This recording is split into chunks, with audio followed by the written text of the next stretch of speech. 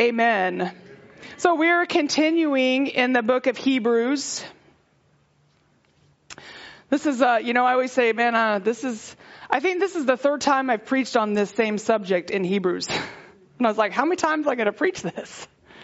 Well, every time it comes up in Scripture, that's how I'm going to preach it. So, all right, so starting in verse 4, it says, "For it is impossible in the case of those who have once been enlightened, who have tasted of the heavenly gift and have shared in the Holy Spirit, and have tasted the goodness of the Word of God and the powers of the age to come, and then having fallen away, to restore them again to repentance, since they are crucifying once again the Son of God to their own harm, and holding him up to contempt. For land that has drunk the rain that often falls on it and produces a crop useful to those for whose sake it is cultivated receives a blessing from God. But if it bears thorns and thistles, it is worthless and near to being cursed, and its end is to be burned. Though we speak in this way, yet in your case, beloved, we feel sure of better things that belong to salvation.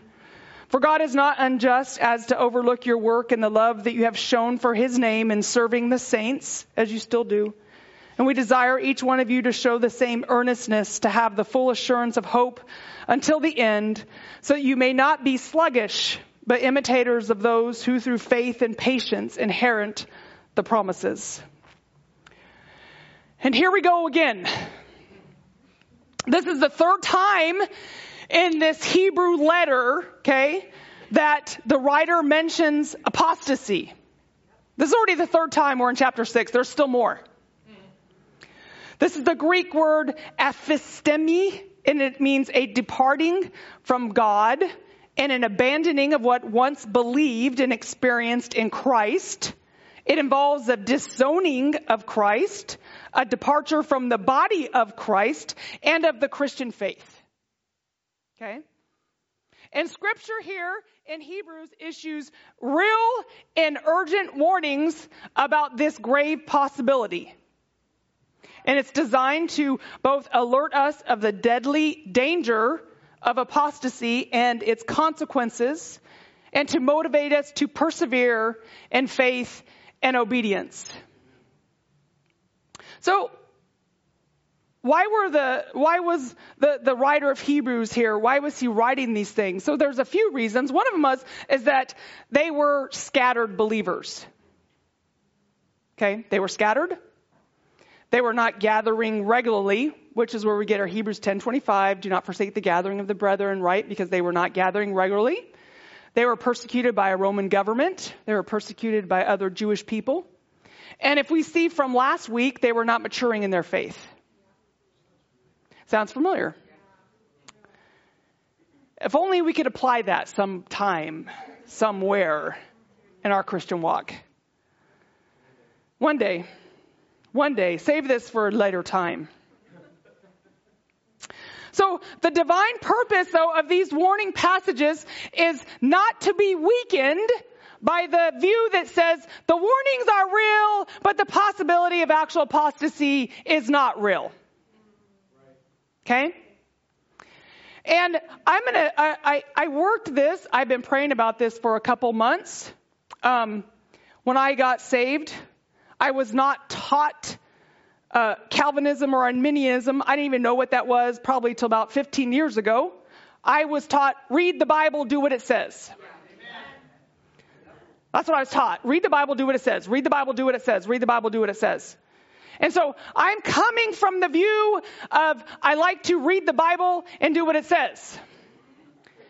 I like to study the Greek language. I like to know what things say. I've always been a student of the Word of God. And so tonight is more of a teaching than a preaching. I'm going to do it like I do Bible study. If you listen to my Bible studies, I like to go through it slowly. I like to break it apart. I like to tell you what it says. We're in Psalms, so I like to tell you what it says in the Hebrew. So I like to tell you what it says in the Greek. I like to break it apart for you, okay?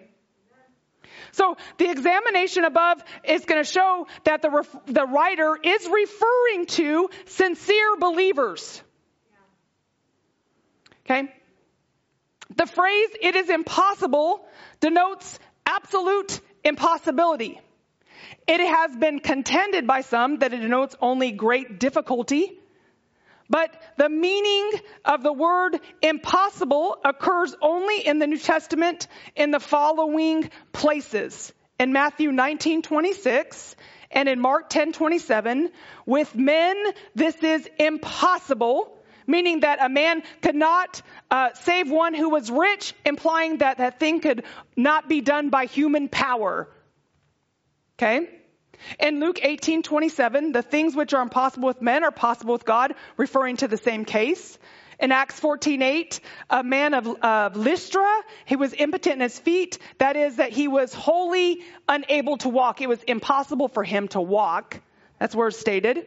In Romans 8:3, for what the law could not do, what was absolutely impossible for the law to accomplish, which was to save people. Okay? Because we love those scriptures. It was impossible for the law to save people. We needed Christ. Okay? So this was impossible for the law to save people. We needed Christ. Hebrews 6:18, in which it is impossible for God to lie. Right? We know it is impossible for God to lie. God doesn't choose to not lie. It's impossible for God to lie. Okay? Hebrews 10:14 or 10:4. It is not possible for the blood of bulls and of goats to take away sin. It is impossible that an animal's blood can fully take away sin. And Hebrews 11:6, without faith, it is impossible to please God. So without faith, you cannot please God. It's wholly impossible. Okay? In all these instances, it denotes absolute impossibility. So these passages show that it's not merely a great difficulty to which the apostle refers, but that he means to say that it is wholly unfeasible.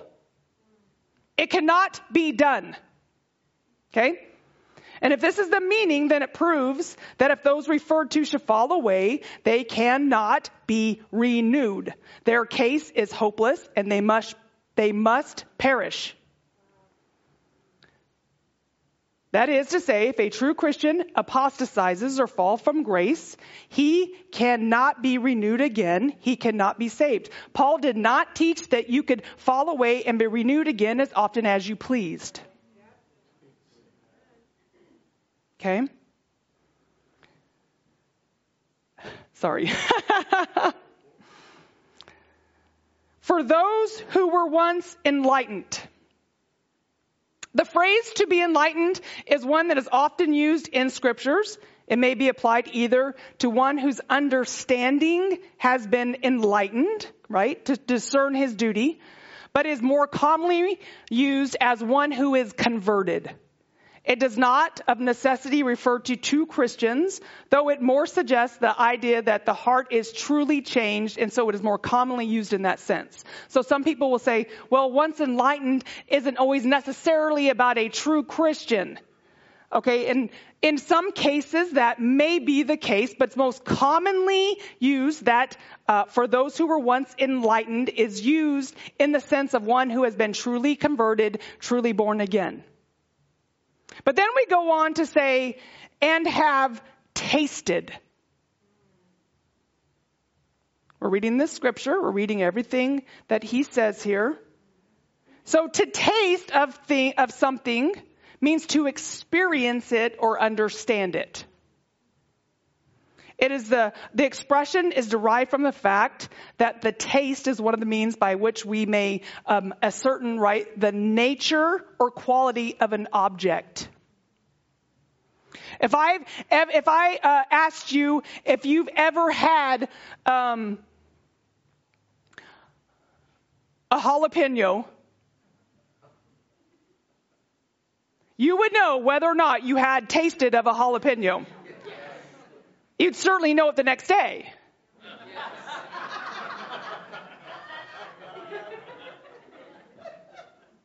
But you would know without a doubt, you would say, I'm not sure if I've had a jalapeno. I don't know. What's that taste like? If you've ever tasted anything hot, You know if you have tasted something hot.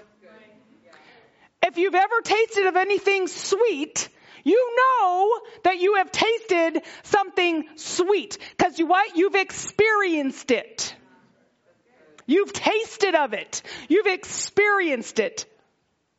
In Hebrews 2:9 it says, "But we see him who was made a little lower than the angels, Jesus, crowned with glory and honor because of the suffering of death, so that by the grace of God he might taste death for everyone." He experienced death. He didn't stick his tongue on it. I don't want any of that. No, he experienced it. So when the writer mentions here, he's tasted of the heavenly things. He's tasted, he's experienced those things. He's been intricately in understandment of those things. The idea is that as Jesus had experienced death, these here have experienced it and tasted the heavenly gift and learned of its nature. So they've tasted of the heavenly gift. They've learned of its nature. As in 1 Peter 2:3, if so be that you have tasted that the Lord is gracious. We have tasted of his goodness.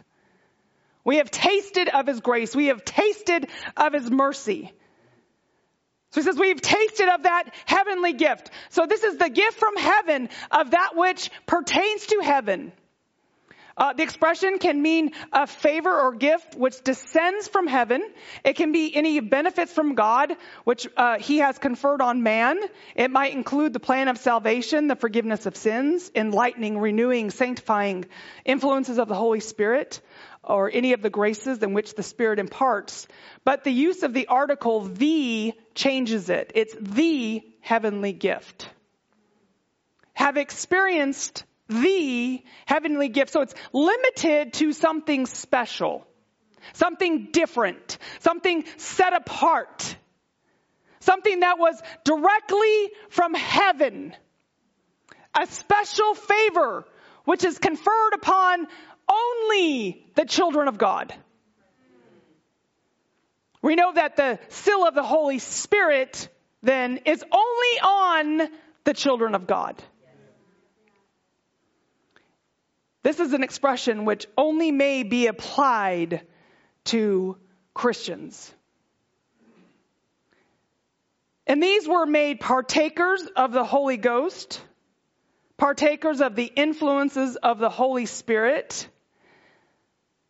It is only in this sense that we can partake of the Holy Spirit.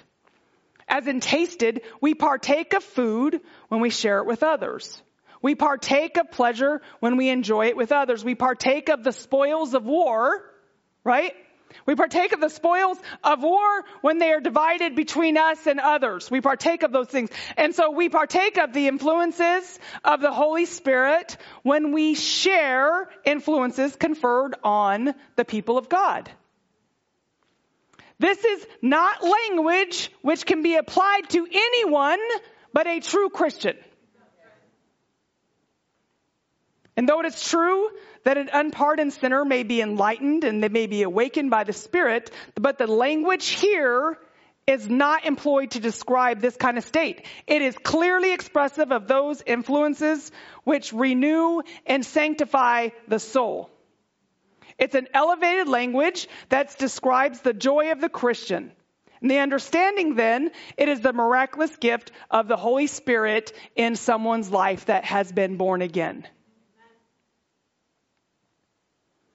Okay, this is what we're talking about. That word gift is elsewhere used both for that of redemption, generally, but most frequently for the gift of the Holy Ghost. 2 Corinthians 9:15, thanks be to God for his unspeakable gift, the gift of the Holy Spirit in our lives, that we are born again by the Spirit of God. And the Hebrew writer says they have become partakers of the Holy Ghost, of the Holy Spirit, not merely within the range of his influence, but actually share it and taste it. Have tasted of the powers In Hebrews 2:4, while God also bore witness by signs and wonders and various miracles and by gifts of the Holy Spirit distributed according to his will. Okay? To the ones in which the gift of the Holy Ghost was manifested, which is the church, the people of God. So then this falling away after such enlightenment and such experience means total apostasy from the faith. This appears from the expression that follows, and still more from those in the connected passage in Hebrews 10:26 and 27. For if we go on sinning deliberately after receiving the knowledge of the truth, there no longer remains a sacrifice for sin, but a fearful expectation of judgment and a fury of fire that will consume the adversaries. So such an utter apostasy was possible to these Hebrew believers. These were scattered Hebrew believers that were oscillating between the church and the synagogue. For us, it might be the church and the world. And they were drawn at last into the atmosphere of the latter with the unbelieving Jews as to reject and to then re-crucify the Son of God.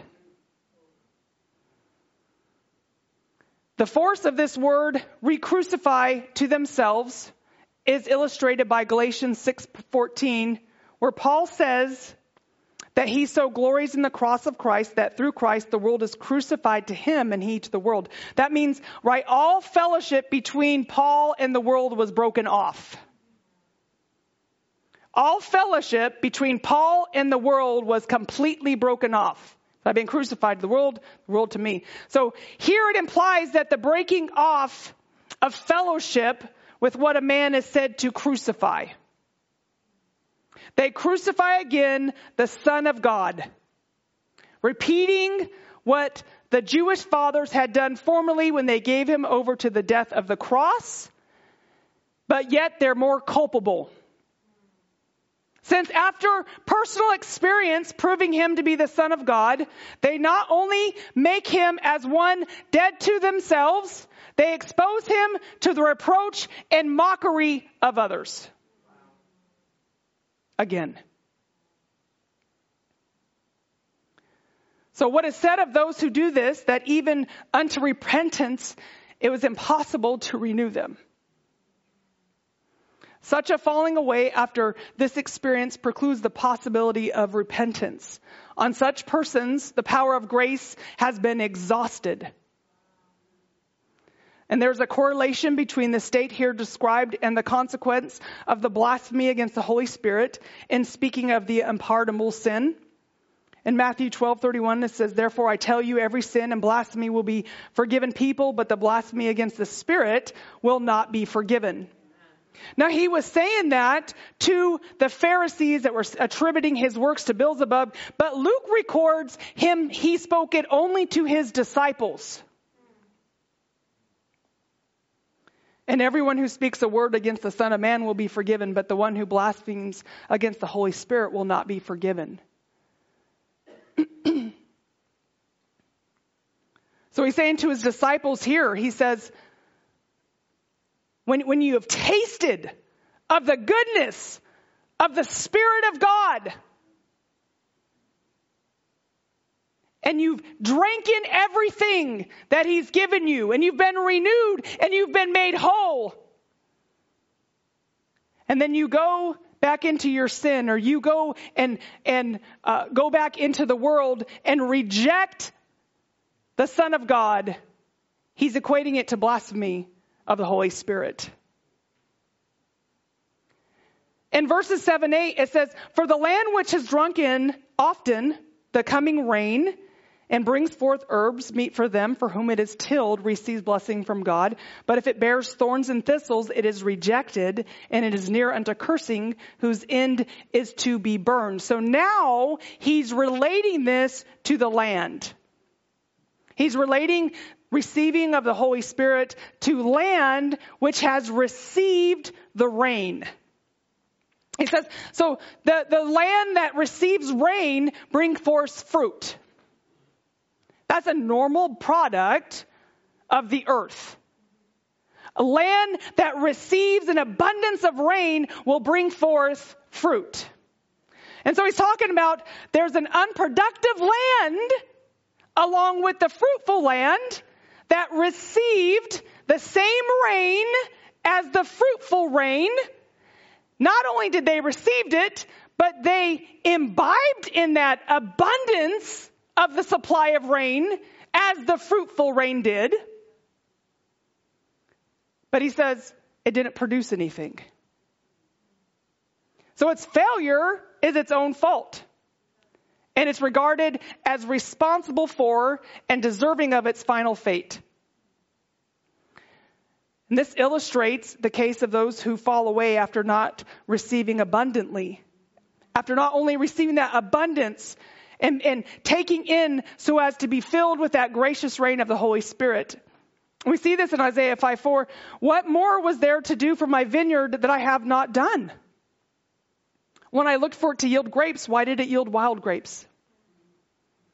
So he's talking about, he's equating those then that have received the Holy Spirit to land, to two pieces of land that receive the same amount in abundance of rain. But one produced fruit and one was barren. And he said the barren is its own fault. And it's observed that the land, though bearing thorns instead of fruit, is not yet spoken under the final curse, only near to it. So as to avoid even a remote suggestion that the Hebrew Christians had actually reached that hopeless state. They had not. But unless fruitfulness should ensue, they are warned of the inevitable end of the fate of those thorns and thistles, which is to be burned. Romans 11:21 and 22, for if God did not spare the natural branches, neither will he spare you. Note then the kindness and the severity of God, severity towards those who have fallen, but God's kindness to you, provided you continue in his kindness. Otherwise, you too will be cut off. And you've probably heard of Calvin's predestination views. And really, it's done violence to the plain meaning of this passage. And he holds to the doctrine of indefectibility of grace, which states that one really regenerated cannot fall away, and that consequently one who has fallen away cannot have been really regenerated. But that is a very superficial and dogmatic prejudice against this set of scriptures here. Because we can't fail to see the whole accumulation of these verses and the intention of it expressing the very reverse of an apparent experience of saving grace. Because the depth of the experience is that the measure of grace that you received is the measure of the hopelessness of the fall. That's what he's trying to tell you here. The measure of grace that you have received, when you walk away from that, the measure of hopelessness of falling.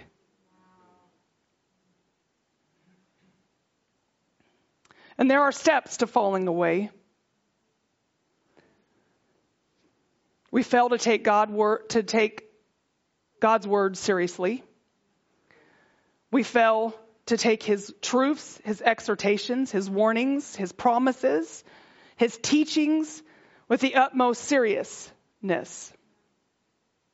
Because God says what he means and he means what he says. There's no getting around that. And I realize that there's been so many preachers that have done damage to the word of God and the faith. And have preached, grace says you can live how you want and do what you want and you'll be fine. And that's just not the truth. We have to take God at his word. And if there's warnings in scripture that there's no possibility of, why even put them there? That doesn't make any sense to me. Why would you warn somebody of something that there's no possibility of? I just want to warn you that if you eat this snake, you're going to die. Well, I hate snakes. I'm not going near it, let alone eating it. Why would you warn me of that?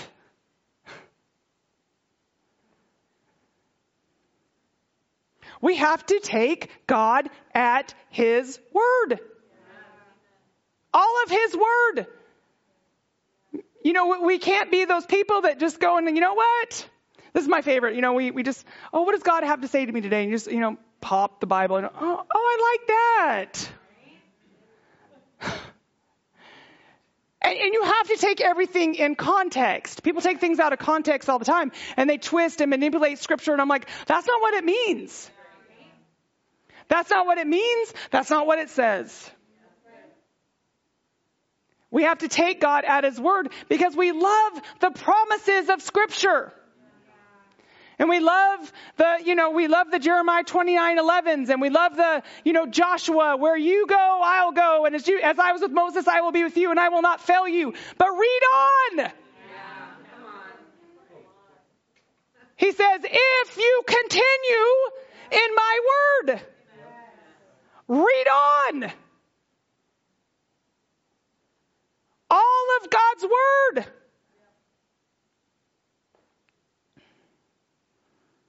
We fail when we do not gather with the brethren. Now, I've shared this with you before because Hebrews 10:25 and 10:26 are directly connected. And people will read 10:25 and then they go on, and then 10:26 is a new thing. And 10:26 says, for if we go on sinning deliberately after receiving the knowledge of the truth, there no longer remains a sacrifice for sin. It's directly connected to verse 25. Do not neglect to meet together as in the habit of some is, but encouraging one another, and all the more as you see the day approaching. And I don't know about you guys, but the day is approaching. Yeah. The day is approaching. And he says the habit of some. He said they've made it a habit of neglecting the gathering. And you can't read the Word of God and say, well, my faith is personal. Because the Word of God was written to a people. And all of the exhortations, all the encouragement, it's for the people of God. It's for God's people. We're supposed to take care of God's people. When it says, when Jesus told His disciples, He said, they will know you by your love, right? He said, by how you love one another. He was talking to His disciples, not everybody out there. He was talking to disciples. He said, they will know the church by how the church loves each other and takes care of one another. That's how the world will know you're Christians, by how we stay connected. That's why some people call our church a cult. Because we love each other. We're connected to each other. We take care of one another. Do we take care of other people? Yeah. I'm not going to pass someone by that's dying on the side of the road. Are you kidding me? I'm not going to pass someone up that needs something or needs my help. Are you kidding me? But I'm so tired of American Christianity. It's godless. Individual Christianity is godless. Yeah, the communion that we take is not just between you and God. It's between you and the body. That's why He says, if there's something against somebody else, you better go make it right. You're going to heap judgment on yourself. Why? Because this thing is real.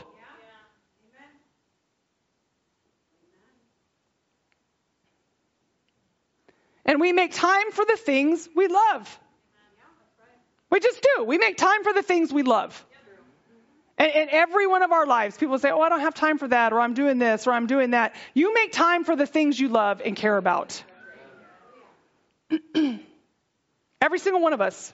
We all have the same 24 hours. And we can look, and I can look at your checkbook, and I can tell you where you spend your money on, what you care about, and where you spend your time. We make time for the things we love. And we're supposed to love God's people more than ourselves. And I say, if you don't want to be in the house of God, why? David said that was the one thing I desired, was to dwell in the house of the Lord all the days of my life. And if you don't want to be here, why? Well, I'm an introvert. Well, so am I. That's not an excuse. You know, and people use, well, I was hurt by my last church. Okay, get over it. Forgive. And move on. You don't even, if you don't love somebody that doesn't like you, you don't even know what true love is.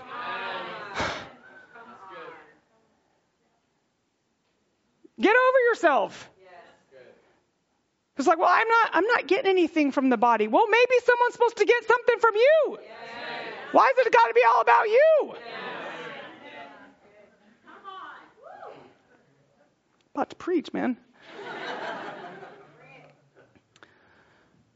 How do we fall away? We fail to take sin seriously. You got to get radical with sin. You got to get radical with those things.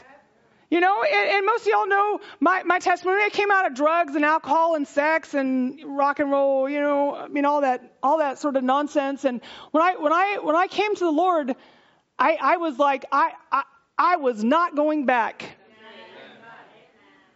And I didn't go anywhere that had anything to do with drugs or alcohol. I didn't hang around with anybody that had to do with drugs or alcohol. I got rid of clothes. I got rid of music. I got rid of movies. I didn't watch TV. I spent 3 hours a day in prayer. That's not a joke. I memorized scripture all the time. I went to church. I went home, and I went to work and college. That was it. That was my life. Why? Because I needed the things of God. And I made a determination that I was not going to go back to what God brought me out of. You know, and for some reason, I understand people like if you struggle with something, don't go near it. If you struggle with pornography, get rid of your computer. Who cares? Don't go near it. If you struggle with a certain kind of book, you don't read it. You don't have it in your house. You know, you got to get radical with things. Because I'll tell you what, the enemy's never going to stop coming after you. We have to live in this flesh, but we don't have to walk in it.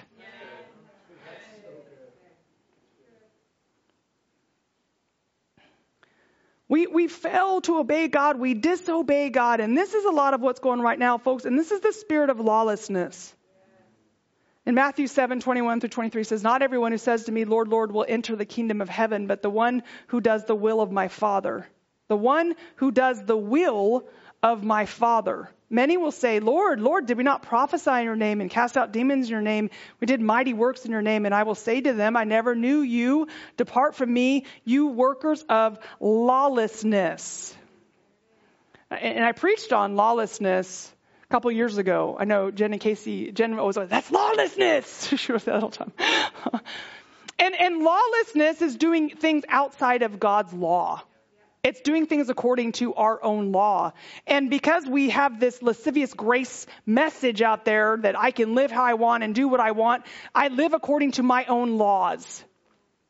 I govern myself. I do what I want to do. I'm not living according to God's law. I'm not living according to the things of God. And so he says, many will say to me, Lord, I know you. Man, I was prophesying in your name. I was casting out demons. Man, I did all sorts of work in your name. Look at everything. Follow me. And he's going to say, I don't know you. Because you didn't do my will. You didn't obey me. You operated in disobedience.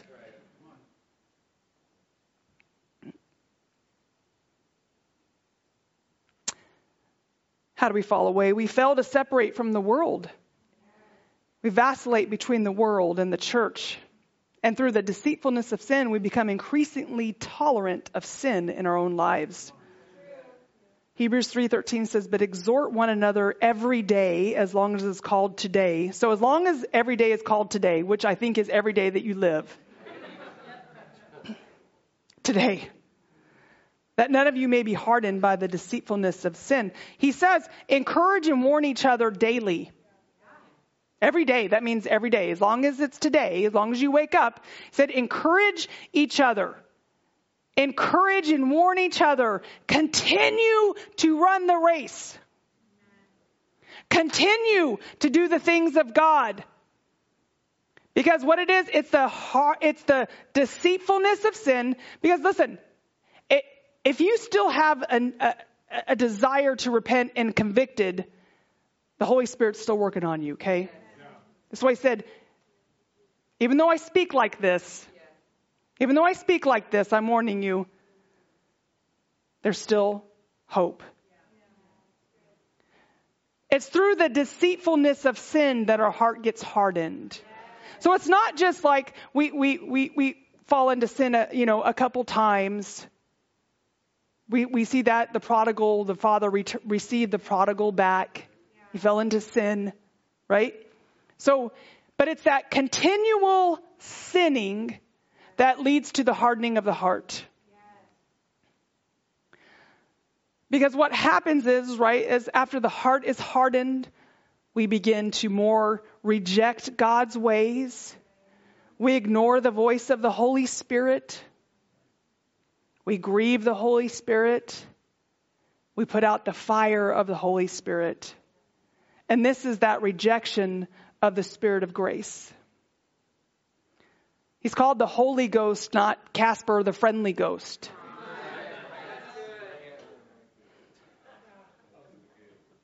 That's a good one, right? I thought it was good. But he's holy.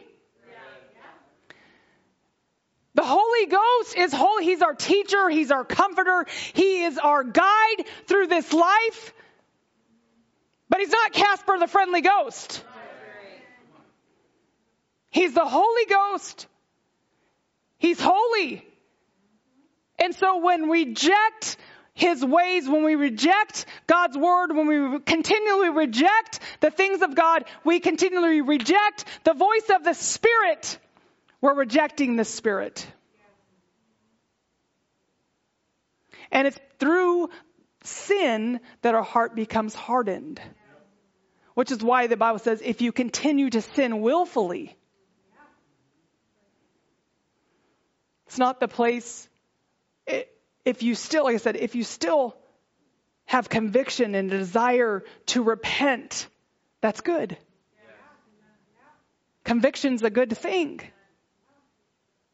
And the writer says, even though I speak this way, I'm persuaded of better things for you. Right? In the very state of mind of those who entertain such a fear is a sign that we are not of those who this text applies. If you read this and you're like, whew, it's not me. Praise God.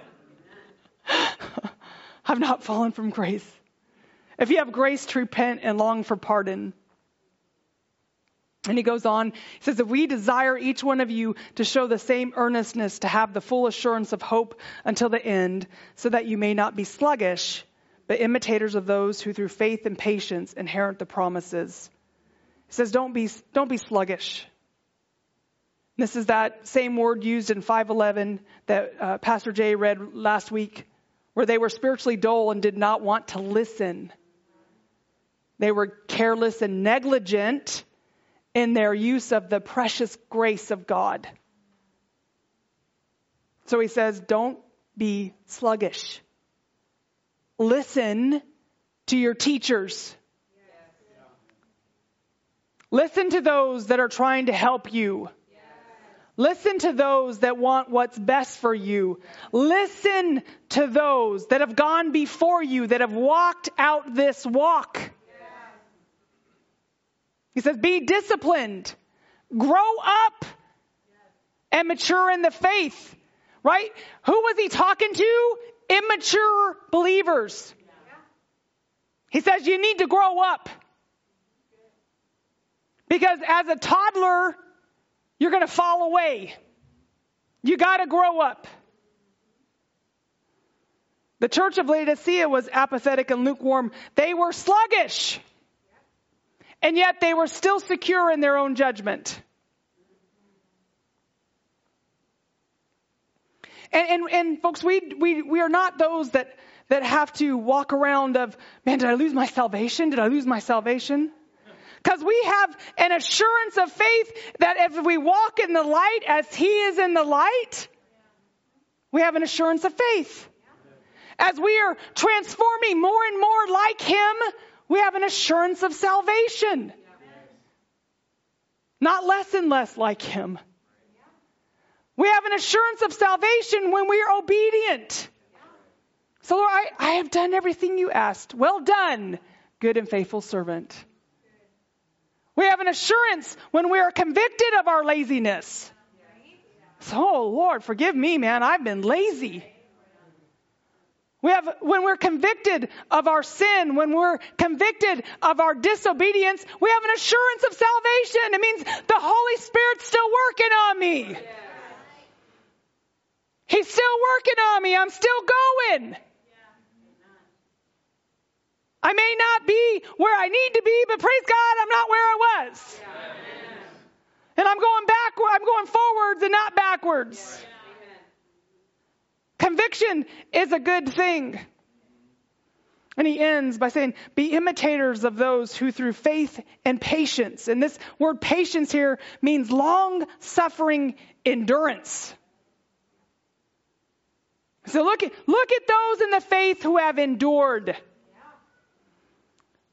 And we, oftentimes we go to baby Christians and we're like, I'm going to follow you. No.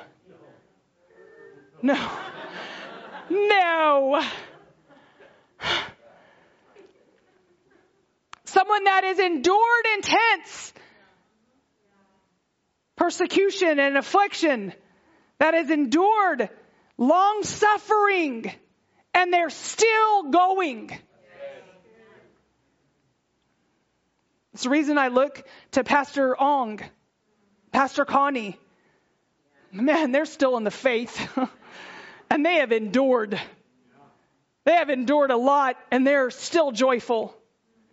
They still have hope. They still have love. It says, and imitate with diligence and long-suffering endurance the saints who have gone before us. It's an illustration of Abraham. And if you go read Hebrews 11, talking about prophets that never received the promises, imitate their faith. And we got the faith of Paul to look at. And Angie got me a book. You can come play, yeah. Angie got me a book for my birthday about Dietrich Bonhoeffer.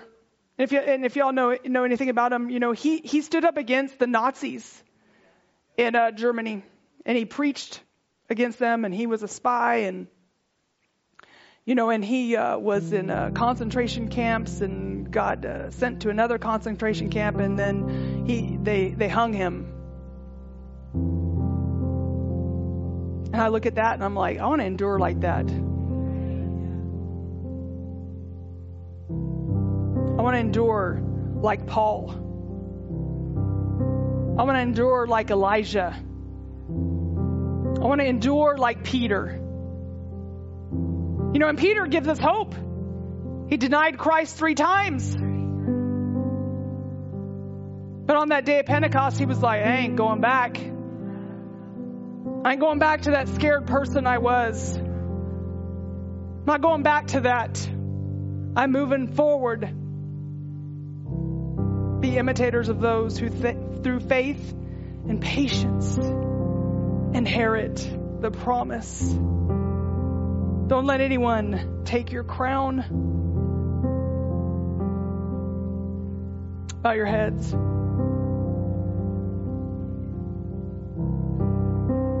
I always like to just give the Holy Spirit a minute. Apply the word to your life. There was something God spoke to you tonight through this. Let that word apply.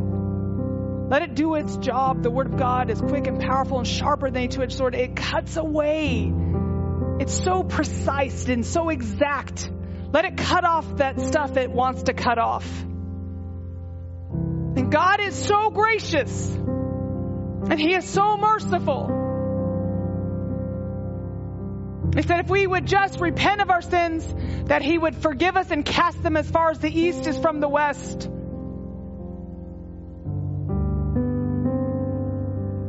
If you don't know the Lord, now's your opportunity. The only way to heaven is through the precious blood of Christ.